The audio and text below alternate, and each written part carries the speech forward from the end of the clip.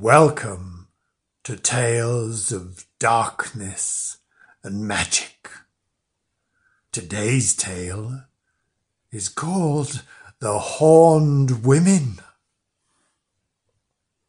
A rich woman sat up late one night, carding and preparing wool, while all the family and servants were asleep. Suddenly a knock was given at the door, and a voice called, "Open! Open!" "Who's there?" said the woman of the house. "I am the witch of one horn," was answered. The mistress, supposing that one of her neighbours had called and required assistance, opened the door, and a woman entered, having in her hand a pair of wool carders, and bearing a horn on her forehead, as if growing there. She sat down by the fire in silence, and began to card the wool with violent haste. Suddenly she paused, and said aloud, "Where are the women? They delay too long." Then a second knock came to the door, and a voice called as before, "Open! Open!" The mistress felt herself obliged to rise and open to the call, and immediately a second witch entered, having 2 horns on her forehead, and in her hand a wheel for spinning wool. "Give me place," she said. "I am the witch of the 2 horns," and she began to spin as quick as lightning. And so the knocks went on, and the call was heard, and the witches entered, until at last 12 women sat around the fire, the first with 1 horn, the last with 12 horns. And they carded the thread, and turned their spinning wheels, and wound and wove, all singing together an ancient rhyme.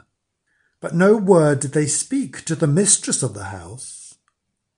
Strange to hear and frightful to look upon were these 12 women, with their horns and their wheels.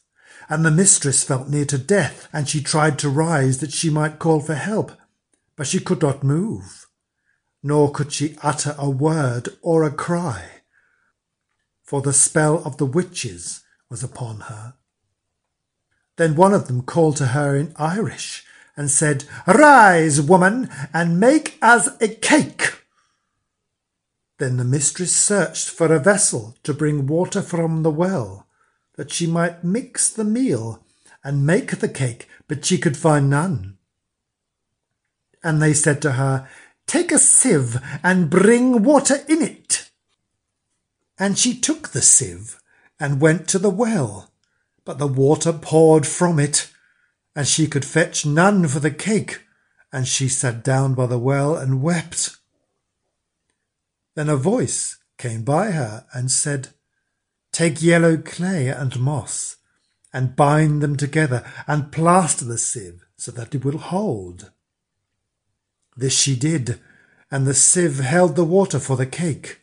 And the voice said again, "Return, and whence thou comest to the north angle of the house, cry aloud 3 times and say, 'The mountain of the Fenian women, and the sky over it is all on fire.'" And so she did so.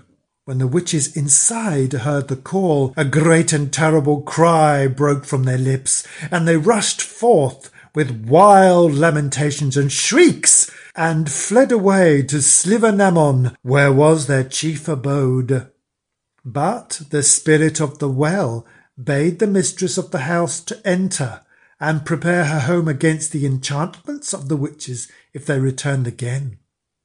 And first, to break the spells, she sprinkled the water in which she had washed her child's feet, the feet water, outside the door on the threshold.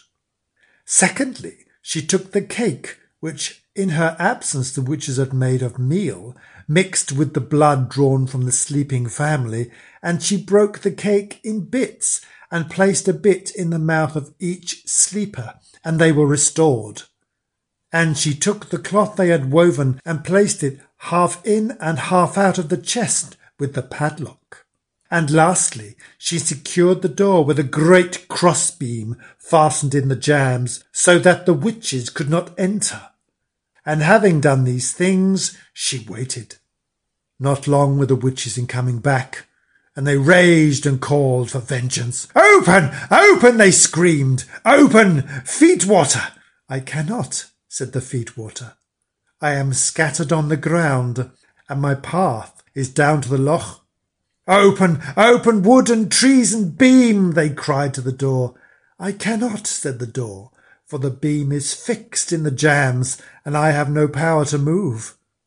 "Open, open, cake that we have made and mingled with blood!" they cried again.